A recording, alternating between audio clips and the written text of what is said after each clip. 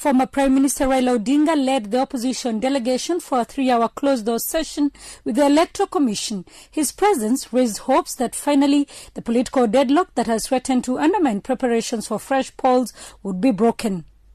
The National Super Alliance, however, says it is not satisfied with the Electoral Commission's preparations thus far, including not meeting its demands for the removal of officials they accuse of bungling the August polls.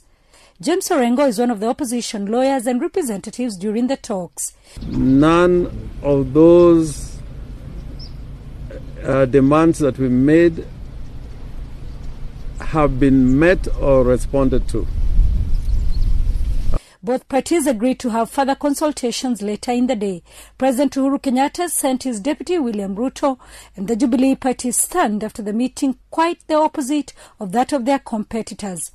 William Ruto, Kenya's deputy president. And we are happy with the preparations that have been put in place by IEBC to hold the fresh presidential elections on the 26th of October.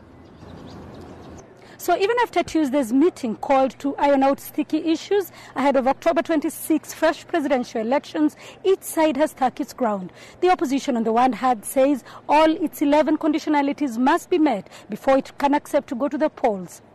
The ruling party says it is not withdrawing the new changes to the laws currently before Parliament.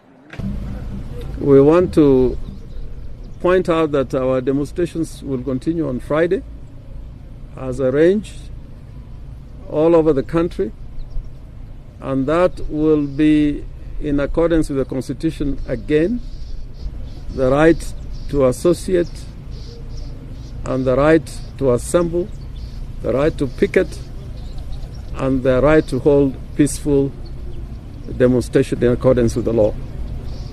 Our position is that the IEBC should engage Parliament if they have any additions to the law, any adjustments to the law, or any improvements they want on the law.